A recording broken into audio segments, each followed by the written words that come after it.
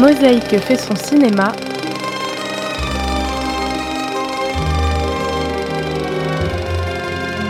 Laurent Le Touzeau.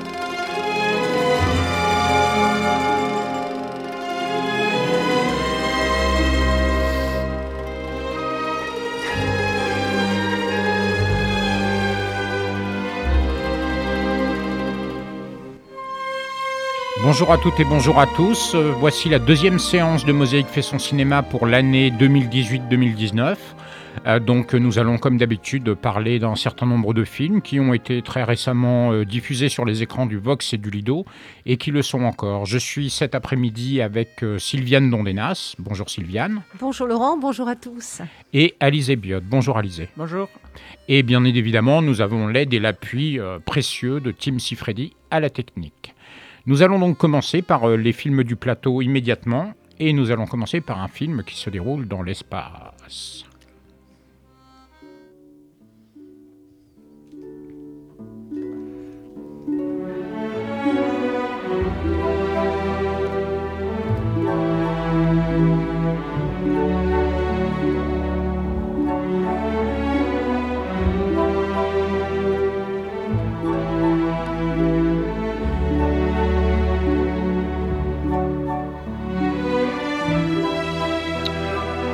C'est donc la musique de First Man. First Man, c'est le premier homme à avoir marché sur la Lune, vous le savez tous, c'est Neil Armstrong. Et il s'agit donc d'un biopic, l'histoire en images, l'histoire en film de fiction de Neil Armstrong, avec Ryan Gosling. Et c'est un film du réalisateur Damien Chazelle, qui a réalisé auparavant Whiplash et La La Land.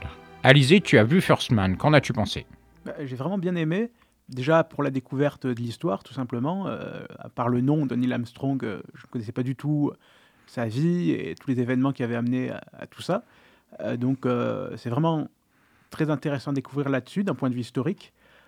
Après, d'un point de vue cinéphilique, c'est un film vraiment très, on va dire, documentaire. Classique peut-être. Voilà, très très classique. Il n'y a pas eu, pour moi, de grande envolée lyrique. Pourtant, le film est parfaitement réalisé, c'est vraiment très bon, un peu trop austère. Voilà, c'est le mot que je cherchais, austérité, mais une très bonne découverte. Les acteurs sont vraiment très bons. J'ai vraiment apprécié l'aspect très documentaire et réaliste, contrairement à d'autres films plus fantaisistes, à la Star Wars. On va dire que c'est pas du tout le même registre. Après, dans la filmographie de Damien Chazelle, j'ai vu La La Land, qui aussi, malgré tout, étant une comédie musicale, a quelque chose d'assez sérieux et réaliste, malgré tout. Donc c'est quelque chose qu'on retrouve chez ce réalisateur. Et donc je vais vous laisser un petit peu dire votre avis. Je dirais que je suis tout à fait d'accord avec toi, c'est-à-dire que ce qui frappe dans ce film, qui est un film qui est très loin d'être inintéressant, moi je suis exactement comme toi, c'est-à-dire que Neil Armstrong, évidemment, je savais c'était le premier homme à avoir marché sur la Lune. Je signale au passage qu'il s'agit en fait du deuxième événement le plus important de l'année 1969, puisque le premier, c'est que j'y suis né.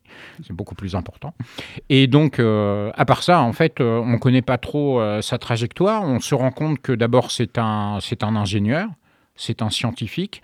Et puis surtout, on se rend compte aussi au fil du film qu'en fait, il n'était pas véritablement programmé pour ça. Parce que ce qui est très frappant, c'est que la tragédie entoure véritablement toute sa vie.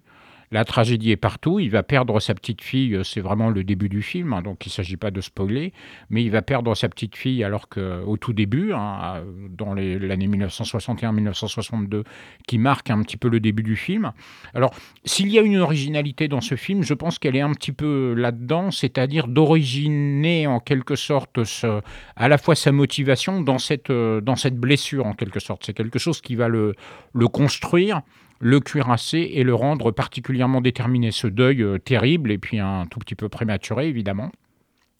Et aussi, ça va induire un attachement particulier à sa famille, alors que justement, il s'agit d'un métier extraordinairement risqué.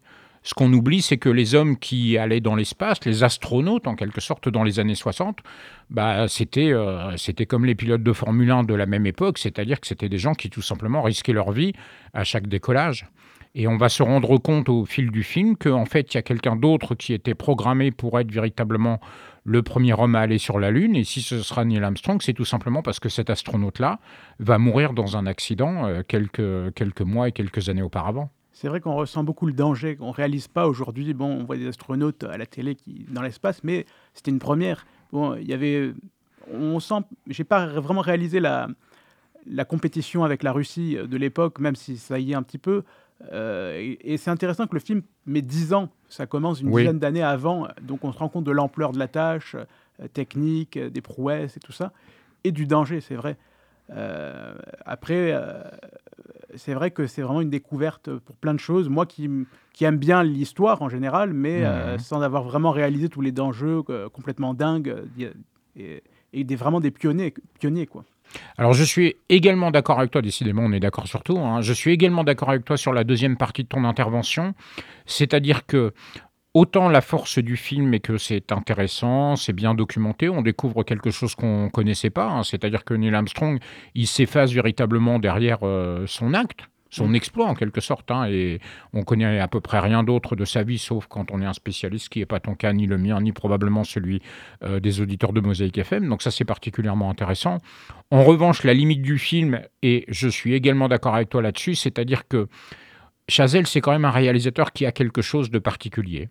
Avec Whiplash, avec La La Land, dans les deux cas, il a vraiment fait des films qui ont une dimension de festival, une dimension d'arrêt d'essai. Et il y a quelque chose qui m'a frappé, par exemple, c'est que c'était un film qui était programmé enfin planifié en quelque sorte pour aller au Festival de Cannes et qui finalement n'y a pas été dans la représentation américaine, pour des raisons qui n'ont rien à voir avec tout ça, et qui s'est retrouvé à Venise. Je pense que c'est pas vraiment un film pour Cannes, quoi, hein. C'est pas un film qui représente le cinéma d'arrêt d'essai américain comme Damien Chazelle peut le représenter dans ses deux autres films. C'est quelque chose d'un petit peu plus académique, et notamment pour une raison simple, qui est qu'il n'est pas le scénariste du film. Il l'a juste mis en image. Il y a quelqu'un d'autre qui a écrit le scénario, selon des codes très hollywoodiens quand même, hein, très, très académiques, très classiques, très habituels, et il l'a mis en image. Après, j'aime beaucoup découvrir, j'allais chercher les points communs entre les films d'un même réalisateur. Oui, bien c'est sûr. vrai que là, L'espace, un film biopic historique, je me dis qu'est-ce que ça a à voir avec La La Land et Whiplash. Pas grand-chose. Il y a une très jolie scène vers le milieu du film où là, je me suis dit, waouh, ça c'est du Damien Chazelle, pardon, où Neil Armstrong et sa femme se retrouvent chez eux et écoutent de la musique à la radio, et tout d'un coup, c'est très feutré, et ils se mettent à danser un slow ensemble. Et là, je me suis dit, voilà, c'est sa petite patte à lui, de la danse, de la musique, tout en douceur, et c'est sa patte à lui dans un truc qui ne ressemble pas vraiment à ses autres films. Voilà, c'était plus La La Land, là c'était La La Lune. Voilà.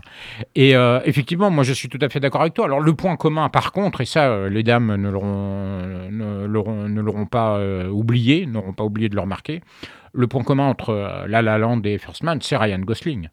Et évidemment, c'est l'acteur principal. Alors, je ne suis pas complètement certain que Neil Armstrong était vraiment aussi beau que Ryan Gosling, hein. Ça, c'est un peu l'embellissement classique des biopics hollywoodiens. Mais en tout cas, évidemment, c'est peut-être, dans une certaine mesure, alors, à mon avis, c'est quand même un argument à double tranchant, c'est-à-dire qu'il y a une confiance énorme entre le réalisateur et son acteur. Et je me demande, alors ça, c'est un peu mon côté mauvais esprit peut-être, mais je me demande si à un moment donné, Chazelle ne s'est pas dit... J'ai pas besoin de faire preuve de tant d'originalité que ça en termes de mise en scène. Il y a Ryan, il va irradier l'écran, toutes les dames vont se pâmer, et puis ça va suffire en quelque sorte. Et donc c'est peut-être l'une des raisons possibles, hein, ça c'est mon mauvais esprit, mais l'une des raisons possibles à cette réalisation quand même, comme tu l'as très bien dit tout à l'heure, très sage et très académique. Et effectivement, à part cette petite scène que tu as citée à juste titre, c'est quand même difficile, si on n'est pas au courant dans le dossier de presse ou dans les différentes documentations et tout, c'est difficile de reconnaître vraiment la patte de Damien Chazelle. De ces trois films, ça me paraît quand même celui qui est le plus clairement surdéterminé par l'environnement industriel, en quelque sorte, de Hollywood. Reste une histoire à redécouvrir. Absolument. Je suis tout à fait d'accord.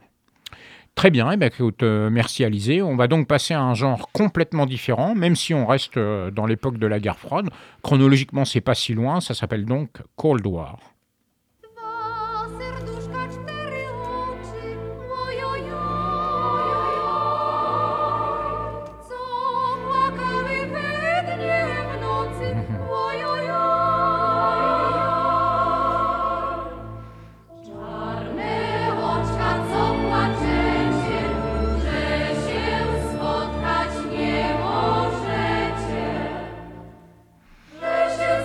Alors, si vous aimez l'émission de télévision La France a un incroyable talent, là on va faire un petit... La Pologne avait un incroyable talent, puisque à la fin des années 40 et au début des années 50, un musicien chevronné sillonne la Pologne pour trouver des interprètes de talent.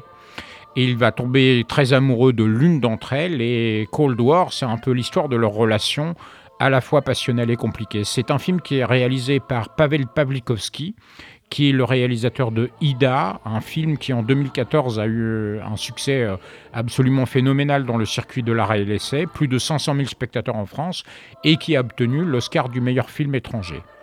Sylviane, tu as vu Cold War? Oui, et j'avais beaucoup apprécié Ida. Donc, je suis partie voir Cold War avec un préjugé très favorable. Et la projection du film, en fait, n'a fait que confirmer cela.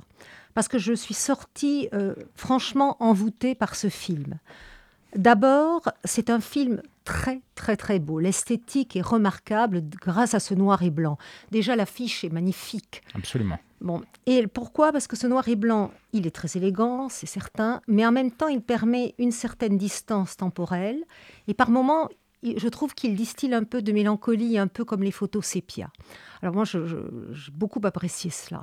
L'histoire aussi, bien sûr, c'est Roméo et Juliette, etc.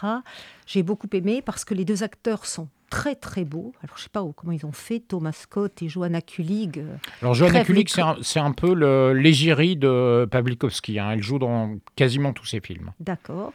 Donc, moi, puis leur histoire, c'est celle d'une passion complètement impossible entre ces deux êtres magnifiques, le musicien Victor et puis cette jeune chanteuse Zula. Mais ce qui est aussi très intéressant, c'est que tout se joue justement lors de la guerre froide en Pologne. D'où le titre. D'où le titre, effectivement. Et ce qui fait que les personnages sont très différents, mais cette différence est accusée par l'histoire avec un grand H. Parce que, par exemple, à un moment, lorsque lui va partir vers l'ouest, elle ne le suit pas parce qu'elle a beau l'aimer. On sent qu'elle a une certaine bienveillance envers le régime dans lequel elle vit. Et puis en plus, ce serait le saut dans l'inconnu, elle le dit aussi à un moment donné. Oui, ce serait le saut dans l'inconnu, ça c'est sûr. Mais après, lorsqu'elle le retrouve à Paris, c'est pareil. C'est-à-dire qu'ils ne parviennent pas à vivre ensemble parce qu'elle trouve qu'il galvaude son talent et qu'il renie un peu son passé, parce qu'il n'a pas raconté exactement la réalité telle qu'elle était dans l'Est. Alors moi, j'ai beaucoup aimé justement cette empreinte de la grande histoire, parce que ça, c'est vrai que c'est un couple qui ne peut pas vivre ensemble, ils sont trop différents, mais tout est vraiment beaucoup plus accusé par ces tensions entre l'Est et l'Ouest. Alors, il y a des scènes magnifiques, les scènes sont très puissantes, très fortes. Moi, j'ai adoré la scène de Paris quand elle danse le rock. Il y a un déchaînement de violence qui est vraiment qui est grand. Il y a aussi le retour, lorsqu'il revient, il est mutilé, il montre ses mains qui ne servent plus à rien, et elle n'a qu'une hâte, c'est partir de tout ça. Donc, tout est puissant, tout est violent. Et brutalement, il va y avoir cette espèce, à la fin, ce dénouement, où l'on retrouve une sérénité, parce que ce couple qui ne peut pas vivre ni avec toi, ni sans toi, là, il y a une sorte d'élan de la part de ce couple pour passer de l'autre côté. Et on pense à Baudelaire, au fond de l'inconnu pour trouver du nouveau. Et j'étais avec une amie qui n'avait pas compris tant c'est ouaté, un petit peu subtil la fin de ce film. Et, oui, parce que là, la fin, c'est vraiment dans un contexte de persécution, quoi. C'est-à-dire tout à fait. Voilà, et lui retourne et il est arrêté, en fait, simplement. Il est arrêté, mais ensuite, ils partent tous les deux après le... Bon, je ne vais pas tout révéler, mais en fait, ils partent sur l'autre rive, et on sait ce que ça veut dire. Absolument. Donc ça, je l'ai trouvé tout à fait remarquable. Ce qui m'a plu aussi, ce sont les ellipses, parce qu'en fait, Très juste. il y a une durée, mais il y a des ellipses, donc il y a une économie de narration, donc tout est très resserré, et ce qui explique la tension de certaines scènes. J'ai beaucoup aimé. Et puis alors, enfin, l'élément fondamental à mes yeux, c'est cette musique. C'est-à-dire que ce soit ces chants qu'il travaille un petit peu comme Jordi Savall peut le faire avec les chants anciens d'Espagne, mais lui, il va les chercher, puis ensuite, il accepte, bien malgré lui, mais il accepte quand même de les détourner pour chanter la grandeur de l'URSS. Et puis après, donc on a une liberté qui est très bridée, qui est corsetée, puis on le voit lorsqu'il y a par exemple, lorsqu'ils sont à l'opéra, il y a toute cette nomenclatura qui surveille exactement ce qu'il fait. Ça, c'est assez extraordinaire. Et puis, au contraire, c'est cette folie du jazz à Paris, avec cette improvisation. Mais toujours, on est toujours dans un excès. Un excès, on ne peut pas dire de liberté à Paris, puisqu'il n'est pas vraiment libre. Il traîne sa vie. Ouais, Ça, j'ai comprends. beaucoup aimé. Et alors, ce qui est très beau aussi, c'est cette chanson. Alors, je croyais d'ailleurs que tu l'aurais choisie au début.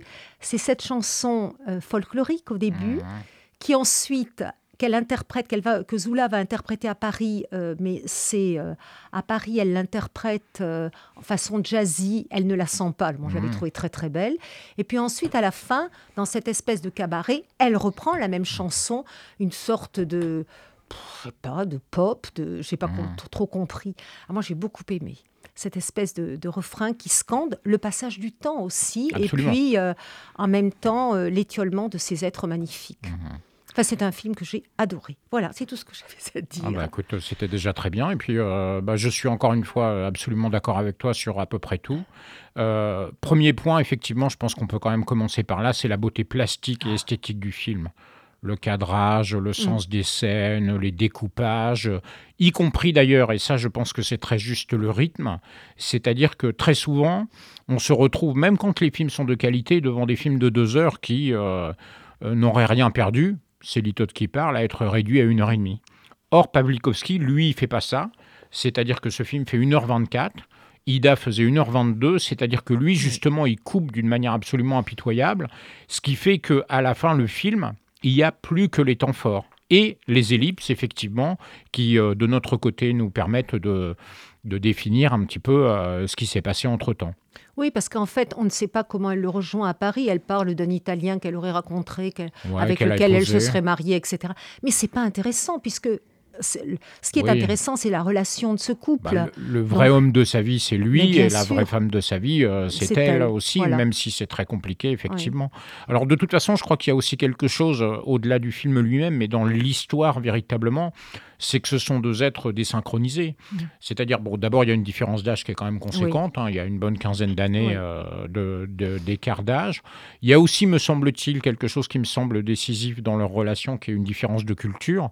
Lui, c'est un musicien, c'est quelqu'un de très, très éduqué, presque un intellectuel, en quelque sorte, elle est cérébrale. Et elle a un petit côté un peu fantasque, une boule d'énergie beaucoup plus jeune. Et qui vient probablement d'un milieu très populaire, lorsqu'elle dit « J'ai utilisé le couteau contre mon père quand il m'a confondu avec ma mère ». Oui, tout à fait, là, effectivement. Et c'est aussi d'ailleurs la raison qui va faire qu'elle-même, elle n'a pas... Enfin, elle est vraiment très contrainte, parce qu'en fait, elle est quasiment en liberté sous caution, en quelque sorte, à cause de cette histoire.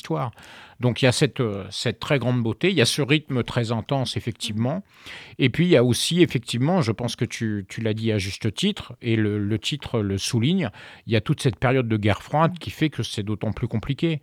À un moment donné, on les voit se retrouver à Belgrade, donc après avoir échoué à passer d'un commun accord, précisément pour cette raison de désynchronisation, parce que lui était prêt à passer en Occident, et elle encore pas tout à fait. Donc en fait, ils devaient y aller tous les deux, et il y va tout seul finalement. Mais je crois justement, elle n'a pas cette culture pour apprécier ce qui peut se passer à l'Ouest, parce que on le sent à un certain moment. Elle ne veut pas passer à l'Ouest parce que c'est probablement l'inconnu, parce qu'elle pense qu'elle ne fera rien à l'Ouest. C'est ça. En fait, l'idée, c'est, elle lui dit, toi, tu trouveras ta place, tu joueras de la musique, tu seras très bien, et puis moi, je serai quoi ? Je serai juste ta compagne, quoi. Voilà. Et donc, c'est une des questions qui se posent. Mais à Belgrade, on voit que quand il se retrouve, parce qu'il fait l'effort, lui, de refranchir à nouveau le rideau de fer, alors probablement en jouant sur le fait que Belgrade, c'est quand même pas tout à fait Varsovie, et donc il y a une espèce de presque de no man's land entre les deux. Mais ça se passe pas bien du tout. Le contrôle politique et idéologique et de censure est toujours aussi important. Et en fait, ils peuvent pas se rejoindre à ce moment-là. En fait, l'histoire absolument terrible, c'est qu'ils peuvent se rejoindre véritablement qu'à la fin du film, après des années et des années, après la persécution, et puis pour une fin qui est ce qu'elle est en quelque sorte. Et moi, ce que j'ignorais et que j'ai appris, c'est que en fait, c'est la vie de ses propres parents qu'il aurait filmé, c'est-à-dire qu'il a gardé d'ailleurs les prénoms de ses parents, et ses parents ont vécu ainsi, c'est-à-dire qu'il y avait une différence entre eux et que l'un et l'autre ne s'entendaient pas, tout en ne pouvant pas se séparer. C'est tout à fait vraisemblable. C'est Ça expliquerait en plus le milieu culturel. Lui-même étant né en 57, c'est tout à fait possible. Alors, il faut quand même noter un truc à propos de Pawlikowski, c'est que c'est quelqu'un qui a eu une première carrière à la fois anglophone et puis en alternant fiction et documentaire. C'était pas si convaincant que ça, et c'est quelqu'un qui a vraiment changé de catégorie avec Ida. Ida, c'est un chef-d'œuvre, c'est l'Oscar du meilleur film étranger, c'est le film qui lui a valu son passeport à Cannes. Voilà, donc, écoutez, c'était Cold War, donc de Paweł Pawlikowski, un film qui est toujours sur les écrans, donc vous pouvez aller le voir encore aujourd'hui et cette semaine au cinéma Le Vox. On va complètement changer de genre avec un film qui porte le titre de cette chanson. Is this the real life? Is this just fantasy? Caught in a landslide, no escape from reality. Open your eyes, look up to the skies and see. I'm just a poor boy, I need no sympathy, because I'm easy come, easy go, little high, little low. Any way the wind blows doesn't really matter to me, to me.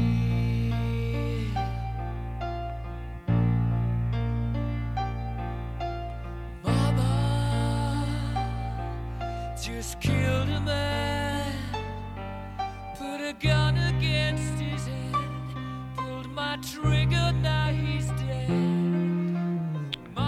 Alors, si vous n'avez pas reconnu l'introduction de cette chanson, vous devez absolument changer de chaîne immédiatement, allez plutôt écouter BFM Business ou des choses comme ça.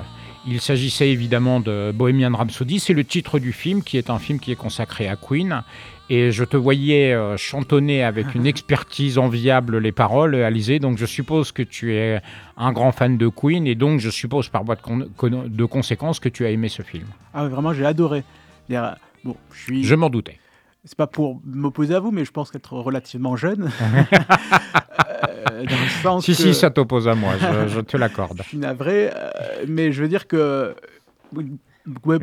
Queen, Freddie Mercury, ça transcende les époques. Et j'adore, quoi. Je suis né en 87, il est mort en 91.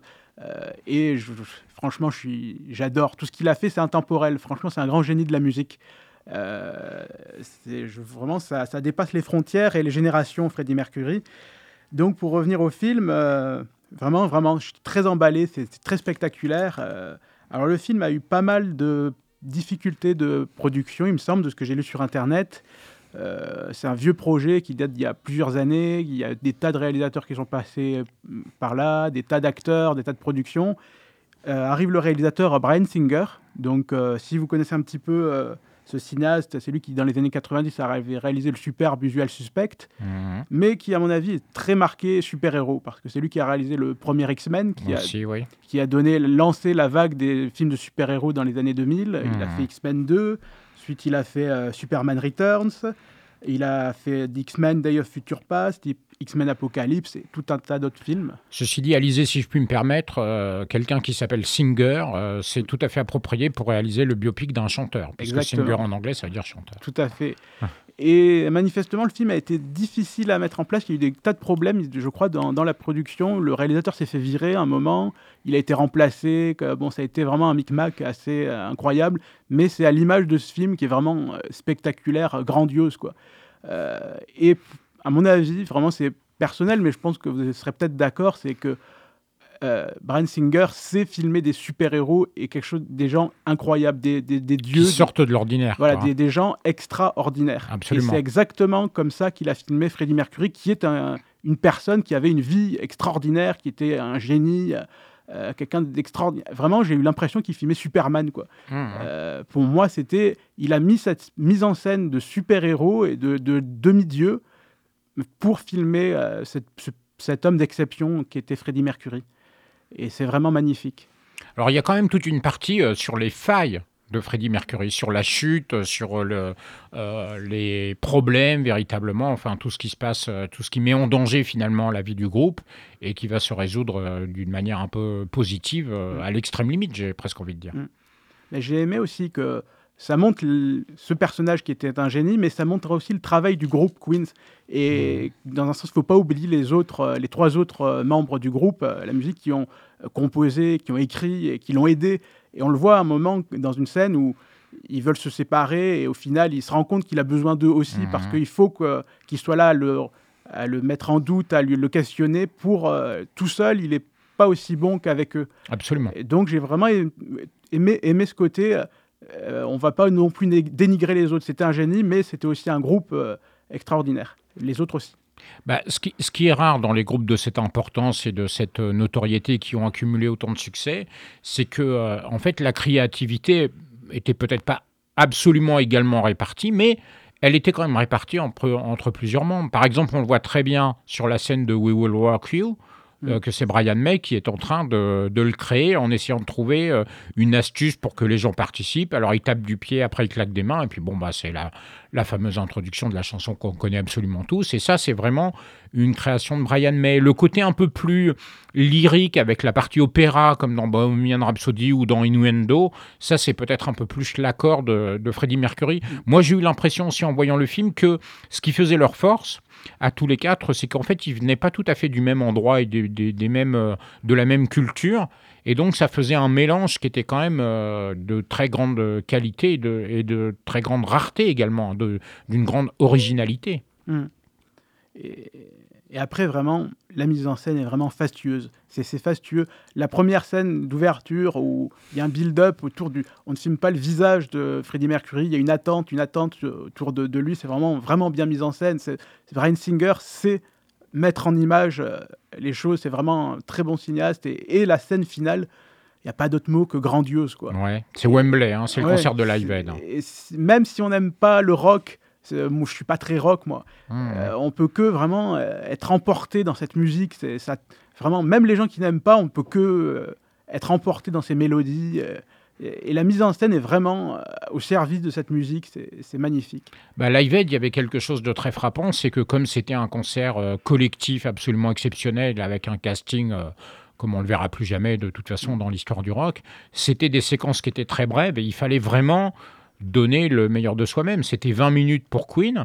Et alors, j'ai eu la curiosité, parce que moi aussi, de temps en temps, je fais un peu des vérifications, j'ai eu la curiosité d'aller voir sur Internet et sur YouTube le concert de Wembley de Live Aid et la partie de Queen, puisque effectivement, elle correspond à la fin du film, en quelque sorte, comme une espèce d'acmé, comme une espèce de réalisation. Alors, évidemment, comme on l'a d'ores et déjà tous deviné, je ne vois pas ce que ça pouvait être comme autre choix, le son original de Freddie Mercury, de Queen pendant le concert de Live Aid, et par contre les images sont les images de l'acteur qui incarne d'une manière stupéfiante d'ailleurs. Il lui ressemble, c'est juste fascinant. C'est lui, quoi. C'est absolument incroyable. Il a été cloné et puis il est ressorti de sa tombe 30 ans après. C'est juste incroyable, quoi. Je trouve qu'il y a une exagération pour ce qui est des dents. Ça m'a un petit peu gênée par moment.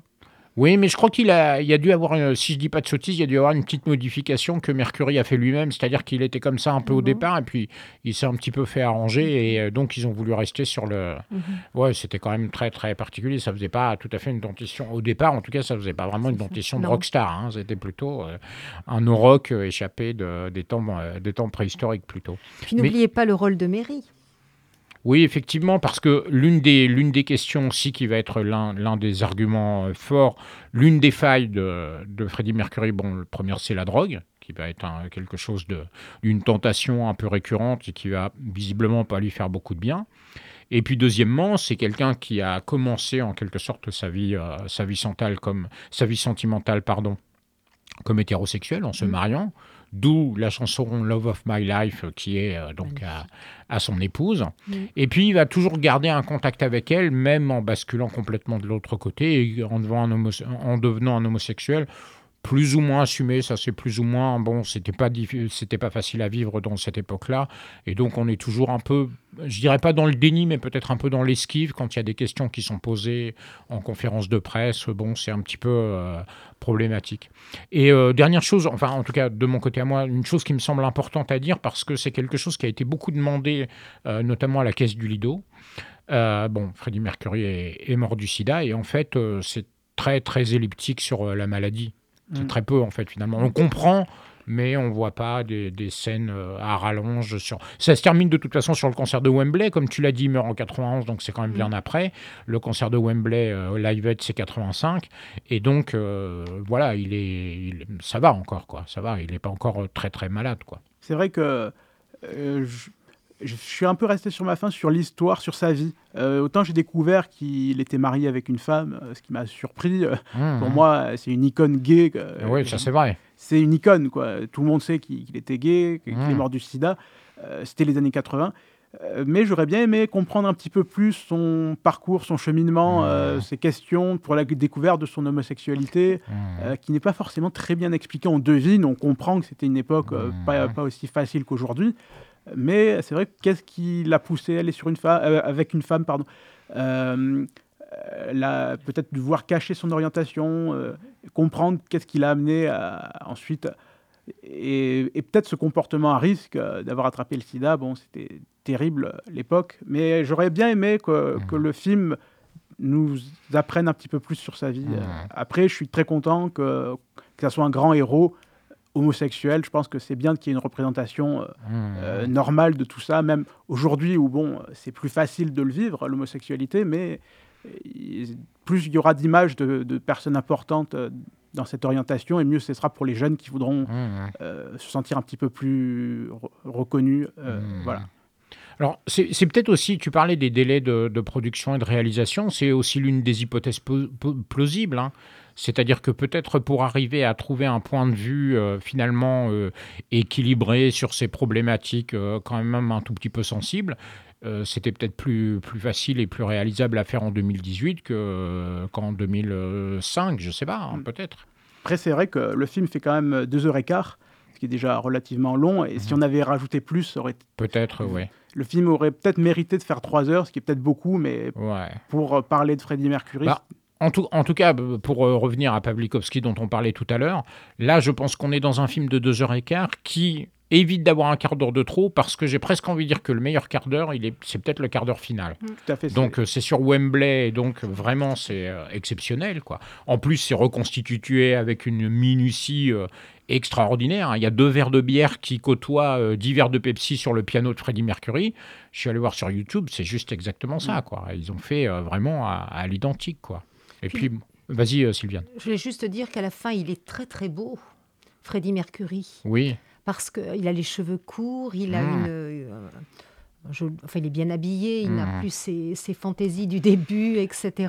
Ah oui, le juste au corps en damier noir et blanc à l'intérieur du film, là, c'est un peu... Les tenues je ne le mettrais pas, moi. C'est vrai que c'est une queen, quoi. C'est vraiment, d'un point de vue de l'habillage et des cheveux, tout ça, c'est dans tous les sens du terme, quoi. C'était vraiment une drama queen, quoi. Voilà, exactement. Mais moi, je pense que la famille, j'ajoute juste cela, je pense que c'est à cause de sa famille qui était très traditionnaliste. La famille qu'ils ont montrée. D'origine pakistanaise. Mais voilà, d'origine pakistanaise, qui ne pouvait pas avouer facilement son identité. Et c'est Mary, d'ailleurs, qui l'amène à la révéler. C'est déjà une femme qui a eu beaucoup d'importance dans sa vie. D'ailleurs, elle est là, à la fin, on le voit. Complètement. Elle assiste au concert. Elle a compris, en fait. Étant donné qu'elle voit bien qu'il s'éloigne d'elle, elle a compris quelle est la vraie raison, quoi.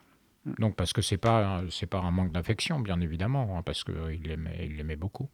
En tout cas, un film qui est vraiment... Et puis, évidemment, c'est un film qui est traversé par la musique de Queen. Et quand même, quand on écoute ce film, quel lapsus, quand on regarde ce film pendant 2h15, on se rend compte que Queen, c'est quand même...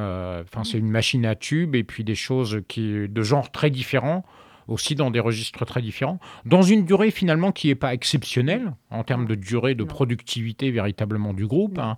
En plus, il y a eu tout un moment qui était finalement pas très réussi ni d'un côté ni de l'autre quand ils se sont séparés pour se réunir à nouveau juste avant la Liberte. Donc voilà. Hein.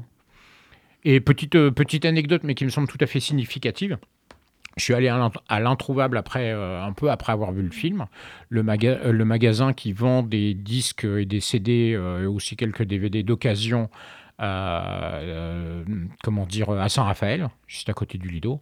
Bah, le rayon Queen, zéro, quoi, vidé. C'est-à-dire qu'il y a plein de gens qui sont passés, qui ont vu le film et qui ont dit après, il faut que j'achète des albums de Queen, quoi. C'est juste trop bien. Voilà. Tant mieux. Parfait, donc évidemment c'est un film qu'on vous recommande également, Bohemian Rhapsody, à moins que vous n'ayez pas reconnu le morceau de départ et que vous soyez allé sur une autre radio.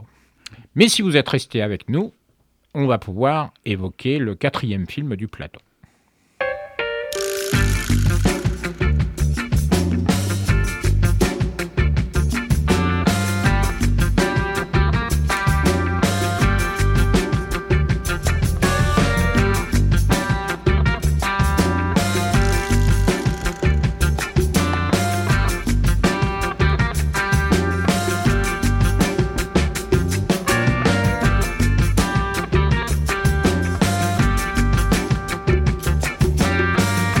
Alors, En Liberté de Pierre Salvadori. Donc, un film français, une comédie extrêmement rythmée, extrêmement loufoque, et selon moi, je reviendrai un petit peu tout à l'heure, extrêmement réussie. Sylviane, tu as vu En Liberté. Oui, et pour moi aussi, c'est une excellente comédie. Le metteur en scène, Salvadori, que j'apprécie évidemment, est aux manettes. Et ensuite, il y a une actrice, Adèle Haenel, que je trouve toujours lumineuse et qui fait aussi le succès de ce film, à mes yeux. Le film, il est réussi parce que le rythme est très soutenu, parce que les situations burlesques et très contrastées s'enchaînent, et ce, dès le début du film. On a d'abord cette scène de violence. Mmh. On est dans un western. Dans un polar. Dans un polar. Ensuite succède cette douceur entre la mère et le fils, scène au cours de laquelle elle peint un père magnifique, un héros finalement. Et puis, juste après, la déconvenue, quand elle découvre que son mari était un ripou qui a fait condamner un innocent à sa place. Alors, tout cela arrive très vite et tout se poursuit tout au long du film. C'est-à-dire, on rit beaucoup. Quand elle décide de protéger la victime de son mari, quand elle veut devenir la Dame Providence, on rencontre en fait quelqu'un qui est sorti de prison. Et ce qui est intéressant, après 8 ans, il est devenu un fou furieux. Alors là, évidemment, les scènes les plus cocasses vont s'enchaîner, qui sont à la fois portées par des dialogues très justes, très précis, et surtout des gags visuels, mais désopilants. Alors moi, je pense à la scène du taxi, qui est vraiment à mourir de rire, parce que le chauffeur de taxi, on voit sa tête en gros plan, il entend l'homme derrière lui, la victime, s'affirmer comme grand criminel. Alors on le voit se décomposer et ensuite on entend un bruit terrible et on voit la série de plots qui est en train de s'effondrer sur la route. Moi j'ai vraiment beaucoup ri. Il y a une autre scène aussi qui m'a beaucoup amusée, c'est la scène de la banque. Parce qu'on est vraiment dans des... C'est déjanté. Ouais. Et c'est très, très, très drôle. J'ai beaucoup aimé aussi autre chose, parce qu'en fait, c'est un film qui repose aussi sur une ossature. C'est la mère qui, évidemment, ensuite, on va la retrouver. Il y a de temps en temps, le rythme tombe et on retrouve la mère et l'enfant. Et peu à peu, elle est en train de démythifier jusqu'à la fin. Parce qu'elle se rend compte elle-même un petit peu au fur et à mesure. Oui, que le père, elle démythifie le père aux yeux de l'enfant. Donc ça, c'était très intéressant. Puis le film est très inventif tout le temps. Mais en même temps, je trouve que c'est un film qui fait réfléchir, ne serait-ce que sur la prison. 8 années de prison, puis on voit ce que la victime est devenue. Il y a aussi... Il avait peut-être des prédispositions à la dinguerie quand même. Hein. Je ne sais pas si c'est juste la prison, parce qu'il en tient une couche quand même. Hein. Je sais pas. Et puis il y a aussi l'intrigue amoureuse, parce qu'elle pose la question, est-ce qu'on connaît vraiment celui ou celle avec qui l'on vit. Elle pose quand même cette question. Et le dénouement aussi m'a intéressée, parce qu'on s'aperçoit dans le dénouement que chaque personnage a envie d'avoir son jardin imaginaire. C'est-à-dire que la réalité, pour vivre dans la réalité, de temps en temps, on a besoin de se forger un irréel. On le voit avec l'enfant qui salue son père, qui reste à ses yeux le héros. Et on le voit aussi, et ça c'est très intéressant, c'est quand Adèle Haenel sort plus tôt de prison et elle demande de changer la prise, c'est-à-dire de recommencer ce qu'on ne peut pas faire dans la réalité. Alors ce mélange entre la réalité et la fiction, j'ai trouvé aussi que c'était une des clés de la réussite du film. Puis tous les personnages sont attachants, parce qu'ils sont drôles, ils sont vivants, ils ont leurs failles, ils soulèvent de l'émotion, de la tendresse. Je me suis vraiment... j'ai beaucoup aimé ce film, parce que c'est un film qui est audacieux, et surtout, c'est une qualité que je prête à ce film, parce que c'est une comédie sans complaisance. On n'est pas dans la grossièreté, dans les... Ah non, c'est subtil. Voilà, c'est ça. Et voilà. J'ajouterais aussi une chose, je suis absolument d'accord avec toi, évidemment. Hein, c'est un film qui est très, très drôle, qui est très loufoque, qui est très rythmé. Mais il y a quelque chose aussi de très agréable, et je pense que tu l'as dit à juste titre, c'est-à-dire que c'est un film qui est nimbé de bienveillance. Je veux dire, c'est un film qui est gentil avec ses personnages. Elle-même, Adèle Haenel, donc Yvonne, la veuve du pseudo-héros et vrai ripou, en fait, quand elle se rend compte que vraiment c'est quelqu'un d'horrible et qu'en plus il a fait une horrible erreur judiciaire, elle veut réparer. Voilà. Mais simplement, en fait, elle n'est pas tombée sur le bon gars pour réparer, parce qu'il est 10 fois plus atteint que les vrais coupables. Hein. Donc lui, c'est vraiment un danger public en quelque sorte. Hein. Quand il arrache l'oreille, quand il se bagarre et tout, etc. Elle a dit, mais sur quel dingue je suis tombé, quoi. Il y a vraiment un truc no limite, quoi. Oui. Et en même temps, ce no limite est vraiment dans un environnement véritablement bienveillant. Oui. Voilà. Et il y a aussi une dimension, alors ce qui nous rattacherait peut-être à Pawlikowski, c'est différent du tout au tout, mais c'est que on sent que Salvadori sait couper au montage, quoi. C'est-à-dire que c'est vraiment un maître du rythme. Il y a une intensité, un rythme, une rapidité, une vitesse dans l'humour qui sont remarquables. Oui. Il y a vraiment... Enfin, il y a presque pas de temps faible de tout le film, quoi. Donc on rit tout le temps, voilà. Mais en plus avec sans s'attarder ou s'apesantir sur le rire. Voilà, il n'y a pas de saturation. Voilà. On n'est jamais saturé. C'est vrai que pour moi c'est vraiment un excellent film. Et les personnages sont tous bien filmés, je trouve. On les voit avec leur... il y a des expressions, il y a des regards, parce qu'il n'y a pas tellement de dialogue, en fait. Mais tout est juste. À un moment... C'est plutôt les dialogues de ceux qui n'arrivent pas à se comprendre, quoi. C'est dialogue de sourds, quoi. Dialogue de sourds. Et puis, il y a des images, par exemple, quand elle dit au policier, parce qu'elle est condamnée en tant que veuve de grand flic à ne rien faire, tire-moi de ce formol. Ouais. Il y a des expressions comme ça que j'ai retenues et qui m'ont intéressée. Effectivement. Alors, on va passer au plateau, mais juste une petite chose. D'abord, un petit détail sur Salvadori, c'est-à-dire que Pio Marmaille était celui autour duquel il a construit le film, en fait. Et Adèle Haenel est arrivée après. Et en fait, je pense que la dinguerie un peu décalée, désynchronisée, pour reprendre le truc de Pawlikowski tout à l'heure, entre les deux est à la source de la drôlerie du film. Oui, quoi. C'est-à-dire ils sont dingues tous les deux, mais quand même pas tout à fait au même rythme, pas tout à fait au même moment et pas tout à fait dans le même degré. Oui.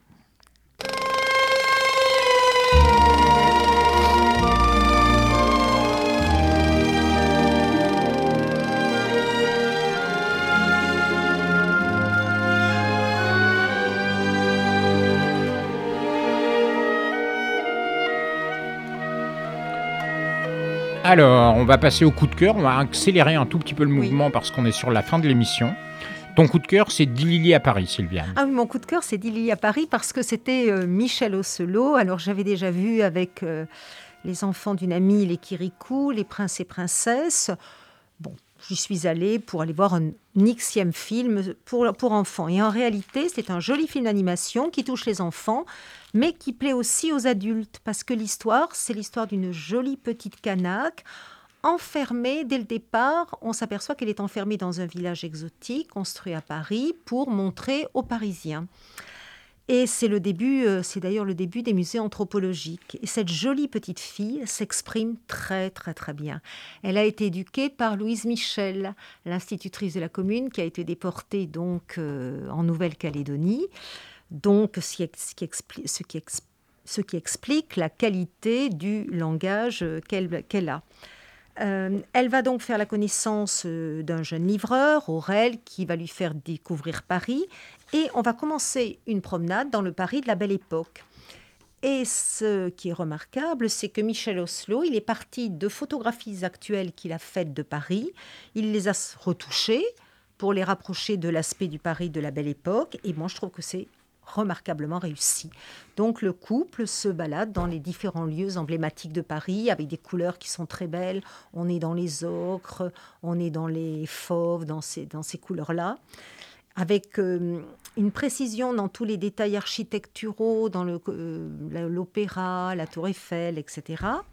Et dans ce Paris, au cours de son périple, Dilili va rencontrer les grands esprits. Alors, en peinture, les grands esprits scientifiques, Marie Curie, elle va rencontrer Picasso, une soprano, Pasteur, Toulouse-Lautrec, etc. Et certains même vont participer à l'aventure parce que, au-delà de tout cela, il y a aussi un thriller, c'est-à-dire qu'en fait, le Dilili et son ami, le jeune garçon blanc Aurel, vont combattre les mâles maîtres. Et moi, au départ, je pensais que c'était les mâles, M-A-L, maîtres. En fait, pas du tout, c'est les mâles, Les hommes. M-A, les hommes, maîtres. Et qui ravissent, qui enlèvent des petites filles pour les asservir, pour les rendre esclaves. Alors évidemment, pour des adultes, immédiatement, on se souvient d'un certain épisode de Boko Haram. Il y a beaucoup de choses qui nous reviennent et on s'aperçoit aussi que c'est un film très féministe qui, évidemment, combat les violences faites aux femmes. Donc, vous voyez, il y a plusieurs strates de lecture. Les enfants sont enthousiasmés parce que le petit couple va réussir, va triompher des malmaîtres. Et les adultes sont invités à poursuivre la conversation avec les enfants en sortant parce qu'il faut expliquer qui sont ces différentes figures. Donc, c'est bien fait et c'est très joli à regarder. Ce n'est pas prétentieux, ce n'est pas le film intellectuel grand, mais c'est un film qui ouvre sur un échange possible après le film. Moi, j'aime bien. Alors donc c'est le film pour enfants qui peut aussi être pour adultes. Voilà. Et par contre, Alizé, j'ai l'impression que ton film pour adultes n'est pas vraiment pour les enfants. Vraiment, tout à fait. Donc je suis allé voir Halloween, la suite du classique de l'horreur d'il y a 40 ans, qui est sorti en 78, de John Carpenter. Donc celui-là est réalisé par David Gordon Green et on retrouve Jamie Lee Curtis dans le rôle principal féminin. Ce qui est intéressant dans ce film, c'est que il y a eu tout un tas de suites dans les années 80 à Halloween. Le 2 était très intéressant parce que pensé et produit par Carpenter, mais à partir du 3, c'était vraiment pas terrible et tous les autres sont vraiment spéciaux, on va dire. C'était pas vraiment des très bons films et donc ce film-là décide d'effacer comme s'il n'y avait rien eu après le premier. Et prend directement la suite. On oublie tout ce qu'il y a eu. C'est le vrai numéro 2, quoi. Voilà, le vrai numéro 2. C'est peut-être pas très respectueux pour tous les autres films qui sont sortis, mais bon, d'un autre côté, c'est pas comme s'ils étaient bons, quoi. Voilà, et donc un film d'horreur classique, on va dire, qui est très respectueux des codes mis en place par le premier, par John Carpenter. Donc peut-être pour un public abreuvé par les Saw, les Conjuring, les dossiers Warren, tout ça, d'aujourd'hui, il manquera quelques jumpscares. C'est assez sobre, mais ça cultive une atmosphère malsaine, terrifiante, sans oublier les grandes questions philosophiques chères à John Carpenter. Parce que qu'est-ce que c'était le premier ? C'était qu'est-ce que le mal ? En fait, Michael Mayer, qui revient 40 ans plus tard en sortant de l'asile, qui a commis tous ces crimes, tous ces meurtres, c'était une représentation philosophique et abstraite, le mal à l'état pur. Qu'on ne peut pas raisonner, qu'on ne peut pas arrêter. C'est une figure qui marche, qui avance, terrifiante, le croque-mitaine, et qui tue les gens autour de lui. Là, pour revenir à l'histoire, donc Laurie Strode, la seule survivante d'il y a 40 ans, a fait toute sa vie était façonnée par le traumatisme qu'elle a vécu du massacre d'il y a 40 ans, et donc Elle attend une nouvelle confrontation et donc vraiment la musique est magnifique, le film est rentré sobre, là, il y a des très beaux plans séquences. C'est vraiment un très bel hommage aux films classiques des années 80, les films d'horreur. Et si vous voulez vraiment vous plonger dans cette atmosphère, faut aller le revoir, quoi. Et revoir les premiers tout Carpenter, quoi. Donc un film d'horreur de qualité Halloween. Alors quelques secondes à peine pour mon propre coup de cœur, c'est La tendre indifférence du monde. C'est un film d'Aldikan Yerzanov, un film qui était à un certain regard au Festival de Cannes, qui vient de sortir sur les écrans. Un film très beau, avec un côté un peu agreste qui filme les paysages. Ça se déroule au Kazakhstan, c'est un très beau pays, mais avec une histoire qui est très dure puisqu'il s'agit de deux personnages qui sont en quelque sorte une très belle jeune femme et son amoureux transi, un chevalier servant qui est aussi son amoureux transi, mais par contre ils vivent dans un milieu extrêmement cruel, où il y a la cupidité, il y a l'argent, il y a la prostitution, il y a la vénalité, la corruption, il y a vraiment beaucoup de choses absolument terribles. Et l'histoire est d'autant plus poignante que la jeune femme qui est l'héroïne, qui s'appelle Sultanat, est quelqu'un de particulièrement cultivé. En fait, elle aurait voulu vivre de et dans la culture, et en fait, ça n'est pas possible parce que les contraintes sont trop importantes. Alors, ça rend d'autant plus cruel un peu la cruauté de sa destinée. La tendre indifférence du monde, c'est une citation de Camus, oui. qu'on voit en fait à l'intérieur du film. Elle le dit, elle utilise cette citation, et c'est vrai que si c'est pas du tout un film tendre, parce que c'est un film d'une très grande dureté, c'est encore moins un film indifférent. La tendre indifférence du monde de Aldikan Yerzanov. Très bien, il ne me reste qu'à remercier mes confrères de ce jour. Merci Sylviane. Merci à toi, Laurent. Merci Alizé. Merci à vous aussi. Voilà, et donc on vous donne rendez-vous pour une prochaine séance de Mosaique fait son cinéma. Merci.